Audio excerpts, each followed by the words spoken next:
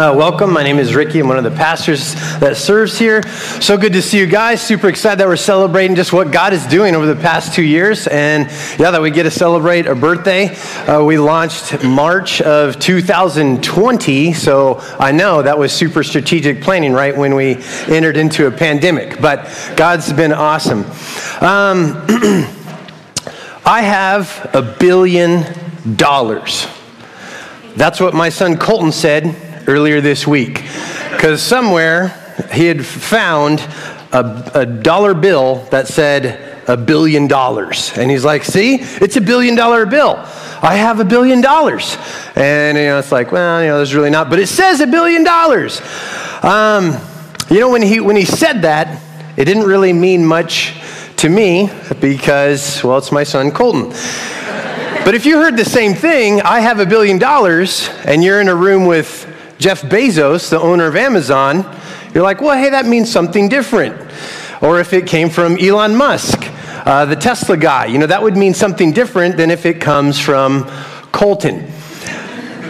Come with me if you want to live. Man, that means something coming from Arnold Schwarzenegger in those Terminator movies. It means something completely different if it's one of my neighborhood kids telling me that. Come with me if you want to live. Right? Because the point is it's not just what's said that counts, but who says it. If one of your friends says, "Hey, I have this crazy idea," that might not mean a lot to me if it was Pastor Alex saying that, but if it was Seth Brown saying that, I'm like, I better buckle up. Because, again, it's not just what is said, but it's who says it. And obviously the content is important of what's said, but it is a lot. I mean, even who says it might matter even more than what is said. And today maybe you're familiar with this passage that Ella read today in Matthew 14, and we hear those words, "Hey, come follow me," from Jesus. And maybe you're like, yeah, I've heard that before. And we tend to focus on, well, what does that mean? And maybe we miss, well, who's saying it?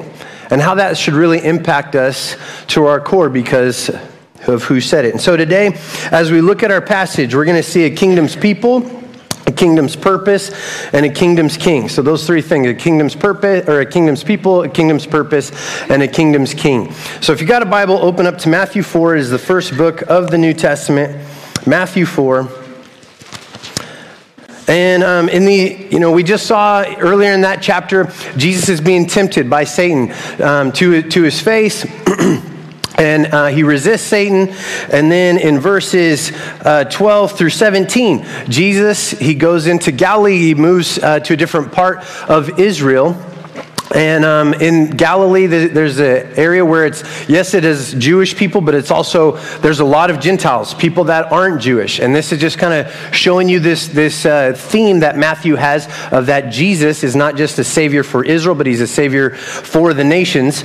And then there in verses 15 through 16, Matthew quotes from Isaiah 9.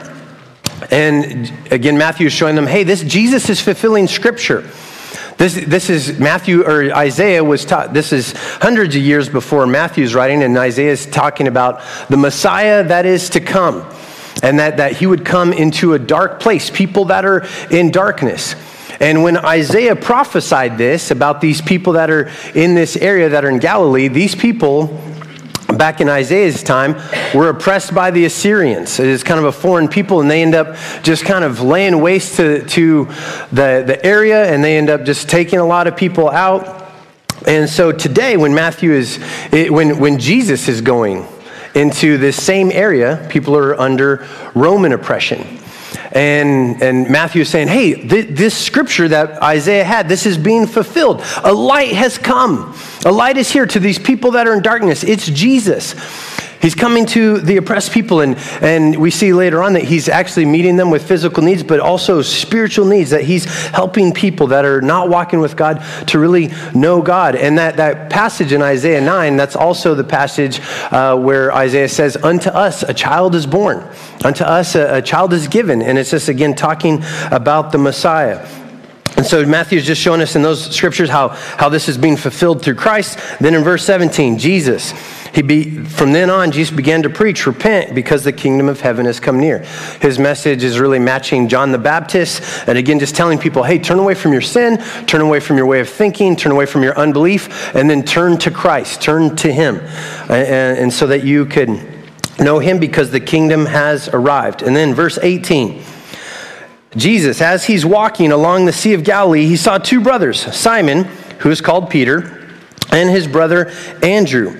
They were casting a net into the sea, for they were fishermen.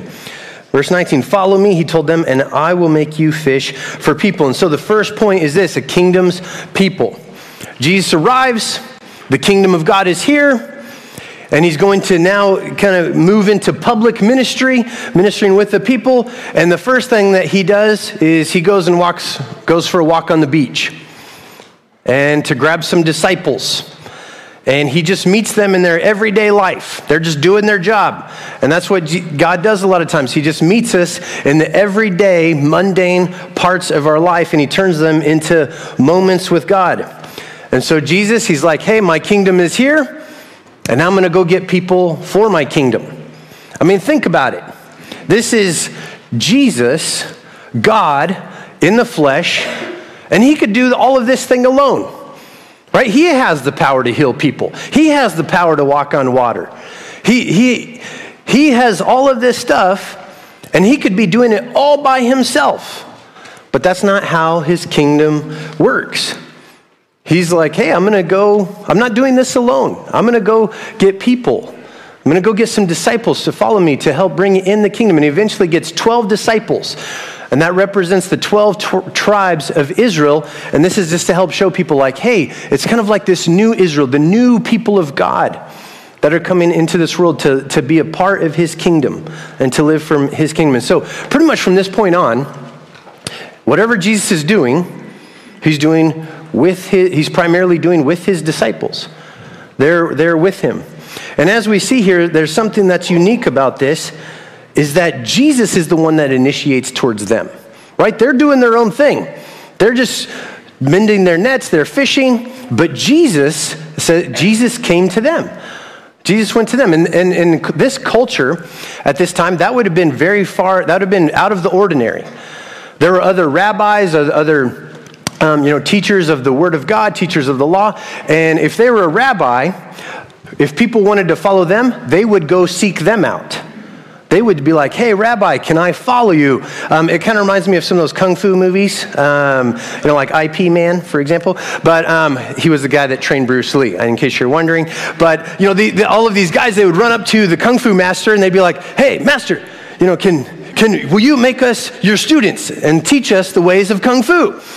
And if they looked legit enough, the master would just be like, yes or no, go do other stuff that's not kung fu. And that's kind of a little bit similar to what it would be. They would go to the rabbi and be like, hey, Rabbi, can we follow you?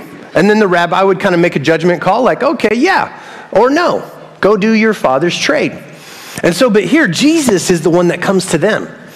He's the one that pursues. He's the one that initiates. And this is something that we see throughout Scripture. Adam and Eve in the Garden of Eden, they sin.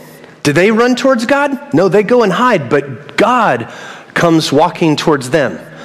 Abraham, he's a pagan, but God came to Abraham. God came to Jacob. God came to Isaac. The Israelites, when they're in slavery in Egypt, all they're doing is they don't actually, even in the text, it doesn't say they cried out to God. It just says they cried out. But who heard? God. And then God says, I am coming to rescue them. And even Jesus, he's coming. He left heaven, left the glory of heaven, and came down for us. And then right here, he's coming to his people that are about to be his disciples. He's coming to Peter, to John. After Jesus ascends, what does Jesus do? I'm going to send you my Spirit, and he will come to you. And then one day, eventually, we see that Jesus will come back and make all things new. And what we see in that is the Bible is not a story about people trying to get God. trying to be good enough so that they can reach God. The story of the Bible is the story of a God moving towards us in love and grace, not about us trying to reach him. And so Jesus, he moves towards them. He's getting people, followers, disciples for his kingdom. And who does he start off with? 4 fishermen. I mean, these are not exactly people that you would expect to be kingdom people, disciple material. I don't really know how often they're reading their Bibles. They smell bad. I know you're like, well, I like fish. Well, yeah, you do, and then your breath stinks. Fish smell bad. These are pretty rugged guys, blue collar, just ordinary people. They're not elite. They're not sophisticated. They're not upper class. They're not the most educated or anything like that. I mean, is this kind of the people that you want for the job? Recently, Lincoln Public Schools hired a new superintendent. I mean, can you imagine that as they're introducing the new superintendent, and one of the interview people says, hey, so what makes you good for this job? And they say, well, I worked at McDonald's for a few months. I mean, no diss on McDonald's, but if you can't figure out how to get that ice cream machine to work, I don't think you're going to cut it for overseeing a whole district and deciding snow days. You're just like, that thing is still broken. It's been 6 years. It's time to just get the ice cream machine. Can you not figure it out? I mean, we would be floored if Lincoln Public Schools did that. Like, hey, this is a serious job. This is important. You can't just get any old person. You can't get somebody that's ordinary. Well, what about people that are representing God on earth? I mean, what about people that are going to be kingdom people? Be Jesus, hands and feet, be salt and light, be fishers of people that display the love and the goodness of Jesus. Well, hey, who are you guys? What makes you qualified? Well, last week, I'll tell you what, I caught one of the biggest bass you've ever seen. Bam! I've caught several catfish today. Okay, doesn't really stir a lot of confidence, but God uses ordinary people to do extraordinary things. Right? I mean, I think a lot of times we think, gosh, I have to be awesome. I have to know so much. I have to be, man, I have to be super great. But that's, again, not the story of the Bible. It's not, the story of the Bible is not God using extraordinary people. It's to do extraordinary things. The story of the Bible is an extraordinary God using ordinary people, broken, messy, don't have it all together people to do extraordinary things. Because it's not about how awesome we are, but it's about how awesome he is. And that's what we see right here. Jesus, he comes to just 4 fishermen. Because whatever God is going to do in this world, he's primarily going to do through his people. Ordinary people. And so God wants to use you. And so right here we just see, hey, Jesus, the kingdom is here, and he gets kingdom people for it. And so that's the first point there. And the second point is this. We see not only kingdom people, but we see the kingdom's purpose. Verse 19. So this shows us, hey, what is the purpose of this kingdom that's coming here? Verse 19, follow me, he told them, and I will make you fish for people. Today, so much of people's energy, maybe your energy, my energy, is put into getting others to like you, to approve of you. That's not what Jesus is doing. Jesus doesn't say, hey, come admire me. Jesus doesn't say, hey, come and think that I'm really cool. Come and agree with me. Come give me some of your attention. That's not what he says. Jesus says, come follow me. Which means, and they would have understood this because this would have been, in their culture, it would have been like, hey, come follow me, come and become like me. So when we think, hey, what's the purpose of this kingdom? It's to become more and more like Jesus. to look more and more like him, to think more and more like him, to have more of his desires, his delights. The things that really frustrate the heart of God should be frustrating us. When a disciple in that culture would follow a rabbi, that's exactly what they were signing up for. Hey, rabbi, I'm following you, and I'm going to do everything that you do. I want to become just like you. I'm listening to everything that you're saying. Why? So that I can look more and more like you. And so Jesus, when he says, come follow me, he's saying, hey, I want you to reorient your whole life, your way of thinking, the way you act, to me. Come follow me. Join me in what he's doing. And so we see that part of that purpose is just to become more like Jesus. And then he's telling them also, hey, part of that purpose is to come follow me, become like me, and to participate in my kingdom. You have a part to play. Belong to this kingdom, but participate in it. When he says, come follow me and I will make you fish for people. Right? Jesus doesn't say, hey, come follow me and you could go to heaven when you die. That's not what he says. Hey, come follow me and you could go to church some on Sundays. Right? That's not what he says. Hey, come follow me, reorient your whole life to me, and actually you've been belonging to this kingdom of the world and I'm inviting you into a new kingdom to belong to this kingdom and to participate in it. To join me in what I'm doing. You have a part to play in the kingdom of heaven. Because, hey, this isn't, I'm not asking you to shift a little part of your kingdom, your world, and you just kind of slap some Jesus in it. No, hey, this is now, it's no longer about your kingdom where you're king, it's about my kingdom where I'm king. And so Jesus here is not asking them, hey, can I be a consultant in your life? Hey, if you really need something, look me up. He's saying, hey, come follow me, obey me. Join me in what I'm doing. And so we belong to Jesus. We all have a part to play. And he says, and hey, I will make you fishers of people. And we see, he's saying, hey, come join me in this kingdom work. And we see a glimpse of that in verses 23 through 25. They're going around, they're preaching, teaching of the good news of the kingdom. And you're like, hey, what did that look like? And Matthew expands that. Hey, what's the good news of the kingdom? What does it look like to be kingdom people? And he expands that in chapters 5 through 7 with the Sermon on the Mount. And then they're not only just sharing the good news of Christ, of who he is, they're also going around helping people in their life. It says that they're healing people, paralytics, people that are oppressed, people that are hurting.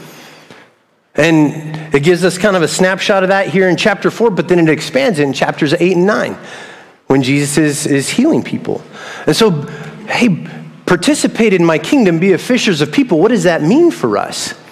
And that means participate in the kingdom of God. Yes, it means helping people in their life, meeting them with their practical needs. And I know in South Lincoln, maybe that is like financial needs. Maybe that's friendship needs. Maybe that's aloneness needs. Maybe that's just having somebody listen to them. Maybe it's inviting somebody to your dinner table. I think that is one of the biggest needs that we have in South Lincoln is just getting, like we've built up our fences and we've shrunken our dinner tables. Maybe that needs to shift. Hey, we're lowering our fences and we're expanding our dinner table. Why? Because we're inviting people into our life.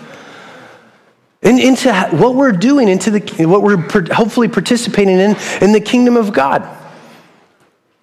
So we're sharing our lives with others, and we're also declaring the gospel. I mean, that's what they're doing. So it's both they're showing the love of Christ and they're declaring the love of Christ. Show and tell, right? We all remember that when we were kids?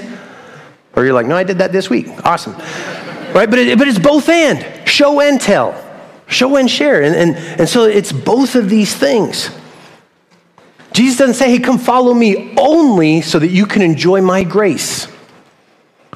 No, come and follow me so that you can enjoy my grace, but extend it to others. Extend my glory. Jesus found you, right? He caught you. And he wants to use you to help catch other people, for them to see and know Christ. Dallas Willard, he once wrote, discipleship is the process of becoming who Jesus would be if he were you. You might not be a fisherman, but you are something. What if Jesus wants to use you in whatever you spend your time doing? Whatever work you may be in to bring about the kingdom rule of God in and where you are. That's discipleship. And we're to go about our primary call of following Jesus to become more like him, just like Peter, just like these disciples did, and to help other people to hear the gospel, to know the gospel so that they might come to know Christ, but also see Christ in their life. That's what Jesus is inviting them to. That's what we see the purpose of the kingdom is here. This whole life reorientation to his kingdom and the purpose of this kingdom. And maybe you're thinking, hey, that sounds awesome, Ricky, but I don't know if I could do that. I mean, you're asking me to reorient my whole life, right? That it's no longer about all the stuff that I want and my desires. And then I'm supposed to live sacrificially to show other people who Christ is. And then I'm supposed to even as time goes on, share who Christ is. Man, I don't know if I can do that. And I just say, well, you can't. But notice what Jesus says here. He says, come follow me and I will make you fishers of men. Jesus doesn't say, hey, come follow me because you are fishers of men, fishers of people. Jesus doesn't even say, hey, because you're fishing for fish, now you're going to be really good at this. No, he does no, these are entirely two different things. But Jesus says, hey, come and I will make you this. This is something that I'm going to do. It's not because you already got it figured out. I will make you that. Again, remember, these are unsophisticated, kind of lower class peasants of Galilee. I mean, think about that. Can you really just take these peasants, fishermen from this obscure place of Galilee and, hey, what are we going to do? Well, they're going to be the apostles. They're going to be the founders of the church. They're going to change the world. Right? I mean, that seems crazy. But that's exactly what Jesus did. And so in this call to the kingdom and to living for the purposes of the kingdom, that's something that Jesus is working in you in your life. Jesus transforms us. He's the one that changes us and makes us. You won't grow into being a fisher of people by yourself or just saying I'm going to do this. But this is what Jesus can do in and through you if you'll follow him, if you'll just surrender. He's the one that changes us. This isn't all up to you. And so I know that might be simple. It's well, yeah, it was simple for them because Jesus was right next to them physically. Right? Of course that's going to change your life because Jesus is right there next to you and you're watching him do everything that he's doing. And granted, that would be awesome. But what Jesus said, it's actually better for me to go because you get the Spirit. So, hey, you don't get Jesus physically beside you. You get the power of the Holy Spirit in you all the time. The power and the presence of God lives in you if you've trusted in Christ. He's changing you, transforming you. And so when he invites us into this, when he even commands these guys, hey, come follow me and I will make you fishers of people. Right? Again, who does the making? Who does the changing? It's Jesus. It's God. Even in Luke, he records a similar story of when Jesus calls these guys. And Jesus tells them, hey, throw your net over there in deep water. They haven't caught anything all night. And Peter's thinking in his head, man, this guy doesn't know anything. He's just a carpenter. He doesn't know how to fish. I know how to fish. I've been on this lake my whole life. I was all right, I'll do it. I'll follow you, I'll obey you. They throw it out. And so what Peter does in that moment, Peter obeys. But who fills the net? Jesus, right? So even when Jesus is saying, hey, fish, I want you to be a fisher of people. We think, man, I got to go out there and I got to share the gospel and I got to do this. And man, I got to get people saved. And yeah, we want to follow. But again, who fills the net? It's not us. We cast the net. Jesus is the one that fills it. And so Jesus here, he's saying, hey, you follow, I make. You surrender, I shape. You share, I save. You trust, I work and provide. And so that's what the purposes of the kingdom. You reorient your whole life. And then we keep reading here. So that's so he calls them, hey, I'll make you fishers of people. Verse 20. Immediately they left their nets and followed him. Going on from there, he saw two other brothers, James, the son of Zebedee, and his brother John. They were in a boat with Zebedee, their father, preparing their nets. And he called to them, and it's the same call, follow me. Verse 22, immediately they left their boat and their father and followed them. And so we see this response. And so, yes, there is this purpose of the kingdom. Hey, come follow me, become like me, belong to this kingdom, participate in it. But we do see in this that there is a cost.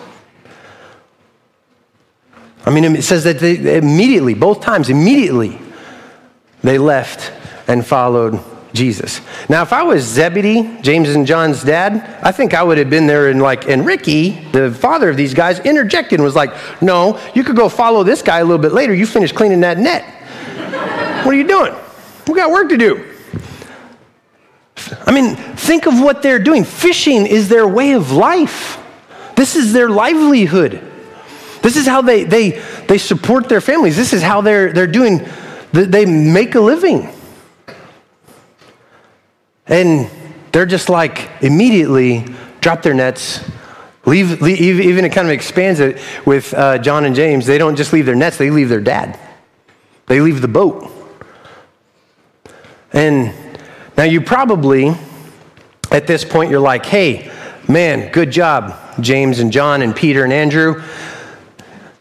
But Ricky, you probably want me to tell you that following Jesus won't cost you anything.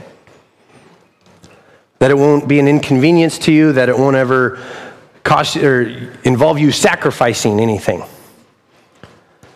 And I would just say, I can't tell you that because the Bible doesn't say that.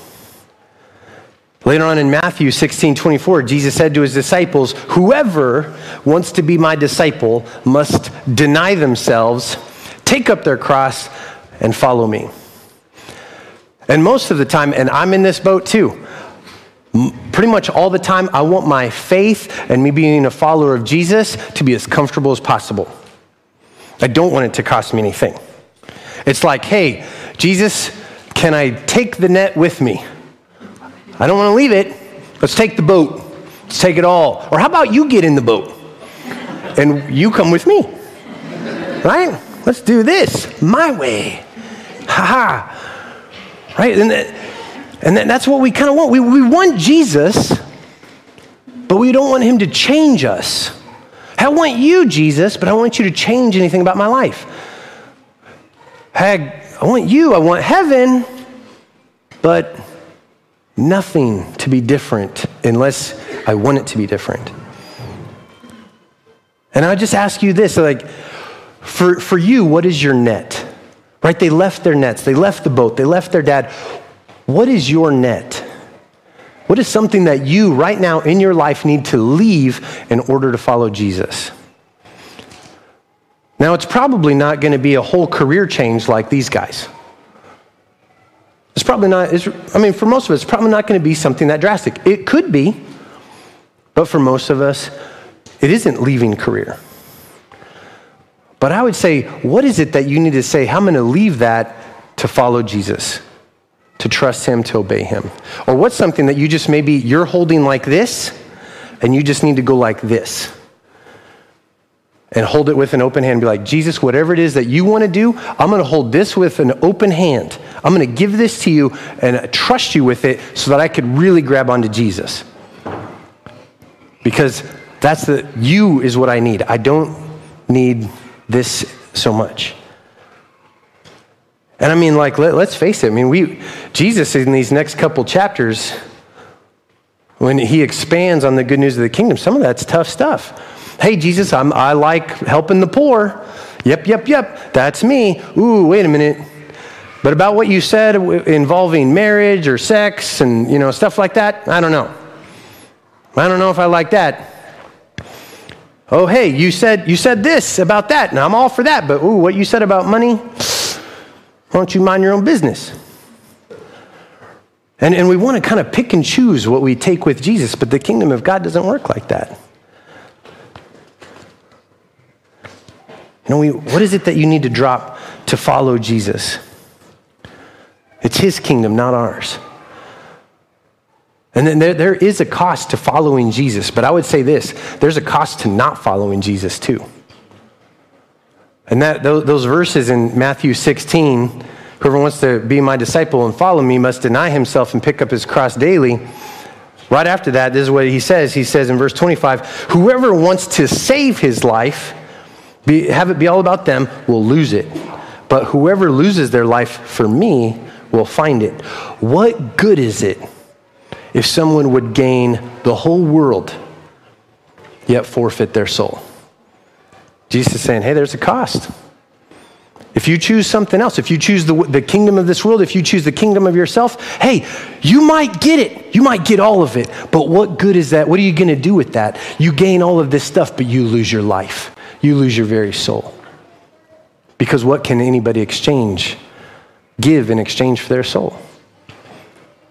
And I just say, what if we do settle for a kind of a casual, trivial Christianity? What if you settle for that? Just this casual Christianity, but yet you never actually encounter Jesus, the source of life, the source of joy, the source of love. You get some other stuff. What? You never really have Jesus in it. What if you never have really Jesus in your life? What if you settle for this kind of trivial Christianity? What's that not just going to cost you, but what is that going to cost the world? Because then that's what the world sees. I'll tell you this, I don't think the greatest threat to the movement of Jesus Christ going out in this world has anything to do with policies or politics. Apathetic Christians are far more of a danger. Right? It'll cost you something. It might even cost other people things. But again, here's the point. But hey, if you lose your life for my sake, look at what you gain. Look at what you get. You get Christ. You find your life because in Jesus there is life. In Jesus there is love. In Jesus there is meaning and purpose. And so we've seen the people of the kingdom. We've seen the purpose of the kingdom. Third point is this, we see the king of the kingdom. It isn't just who said it that counts, or what was said that counts, but who said it. Jesus doesn't say, come follow me and I'll give you religion. Come follow me and I'll give you a bunch of rules, or a behavior management program, or hey, come follow me and I will give you a path to a better you. It doesn't even just say, hey, now come and fish. But Jesus says, come follow me. Me. I think we hear these words of Jesus, come follow me and I will make you fishers of people. And then we see that they left their nets. And we just kind of think of like, whoa, that sounds intimidating. Some people, they're probably pumped. And we don't always like them. Right? Because they're pumped. They're like, oh gosh, yeah, they get all excited. They hear these words. Yeah, let's go follow Jesus. Let's be fisher of people. Let's go win the day. And then the rest of us are like, cool. That sounds hard. And we just think of this as like weighty. And we're kind of reluctant to do it because, and I'd say this, is because we're thinking of what was said. Be fishers of people. Right? And there is a cost and there is a change of life. That totally is it. But we tend to focus on what was said rather than who is saying it. This is an invitation. Jesus is giving them an invitation to himself. Right? Come follow me. Obey me. To also, to follow me, to do these things I'm doing, but to relationship with Christ. I remember on a Sunday afternoon when I asked Christy, hey, would you like to go on a walk with me? And we headed towards a local park, and I had one of my friends set up a camera in a box that looked like trash. And then I had put this other box inside of another box that looked kind of like a treasure box. And I was like, hey, bury this in the sand, but put something there to mark it. And so we're walking towards this park. And I text from my friend, hey, we're heading that way. And we get to the park and we get to the kind of sand pit, and I see that little mark there in the sand, and I'm like, hey, why don't we just sit down here? And we're kind of talking, and as we're talking, I'm just kind of moving some sand away, and I'm just talking about how she is a treasure in my life, how I just cherish her, how I love her. And then as we get kind of farther in, this little mini treasure box starts to become unburied. And I'm like, what is that? and I tell her, hey, you're this like treasure in my life. And I feel like I've found something truly amazing. And I pull out the ring and I get down on one knee and I say, will you marry me? And then Christy, she pauses. She realizes how she is so definitely marrying up. And she's like, and she said, yes. So see, with that question, will you marry me? We have great feelings about that, right? Oh my gosh, that's amazing. Well, yeah, will you marry me? But what is that question when I'm asking Christy that? I'm saying, hey, will you marry me? But I'm inviting you into a new life. I'm inviting you into serving me somewhat. Yes, I'm going to serve you. I'm going to sacrifice for you. But hey, this is what this marriage relationship is. That we love one another, that we sacrifice for one another, that we serve one another, that we encourage one another. Hey, and I'm asking you to have kind of this complete life change. And for the rest of our life, till death do us part. That's what the invitation is into. Right? Even kind of like I'm asking you for me and you to change in many ways how we identify ourselves. Hey, we get a new tax status. All of this stuff. And yes, it involves adjustment. Kind of a lot of adjustment. Is that kind of similar to what Jesus calls us into right here? Come follow me. This invitation, this call, this command into a different life. Into a life that, it is an adjustment. I'm calling you to sacrifice and to serve me, one another, the people of this world, into this new identity where your life is no longer about you. But it's far better. It's far better than getting an imperfect spouse where you have communication issues, right? This is an invitation to the perfect person, Jesus. Love. And we follow him because it's him we're following, right? It's an invitation into this. We leave our nets because Jesus left everything for us. And yeah, we sacrifice and we serve Jesus, but just think, this relationship doesn't start with you sacrificing anything. It involves with Jesus sacrificing everything. Right? It isn't just what Jesus says here. I mean, these are basically his first words directly to people. Come follow me, and I will make you fishers of people. Because who does Matthew show us, not just what is being said, but who is saying it? Who does Matthew show us that Jesus is? Chapter 1, Jesus is God with us. He's Emmanuel. He's come down and he will save his people from their sins. Chapter 2, Jesus is the shepherd of the weak and he brings a greater exodus in us out of slavery, out of sin, out of darkness. Chapter 3, he's a savior king, a righteous judge. And he's filled with the Holy Spirit, and he's loved by the Father. In chapter 4, he is good, and he doesn't use his power to gain something for himself, but he resists temptation and succeeds where Israel failed, where Adam failed, where you and I failed. He succeeds and doesn't fall into sin. We've seen in this chapter, he's the light come into the darkness, proclaiming the good news of the kingdom, healing people that are afflicted. He's the one to come to all who are weary and burdened, and I will give you rest for your soul. Later on in Matthew, in his name, the nations put their hope.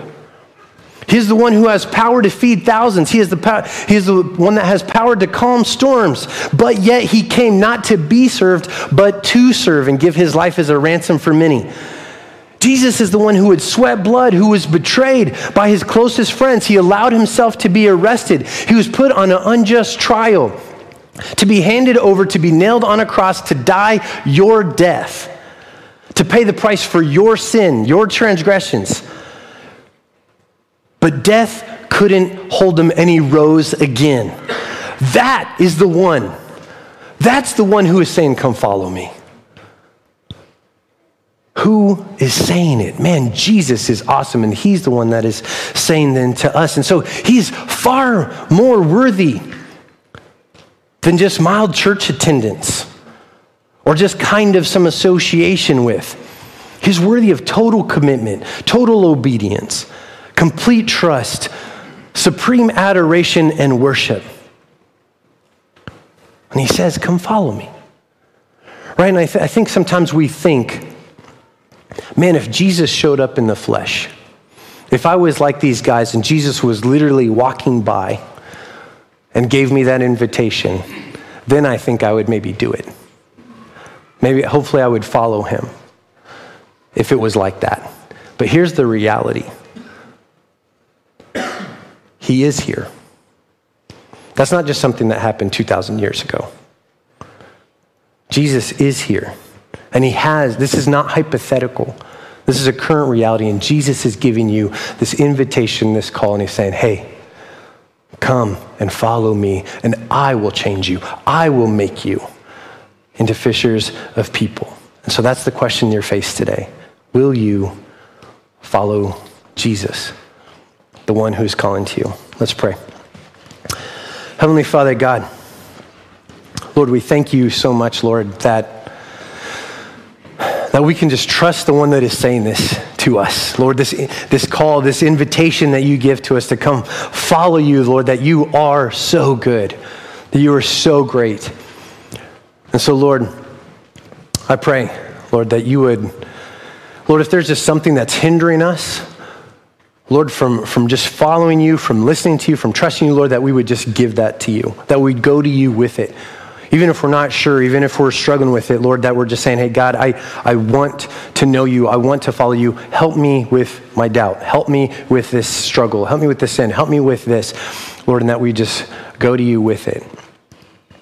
And so, Lord, continue to shape us and to make us into your kingdom people, into just who you are, Father, so that we might be salt and light to this world, so that more and more people might know you and follow you. And so we ask this in Jesus' name. Amen.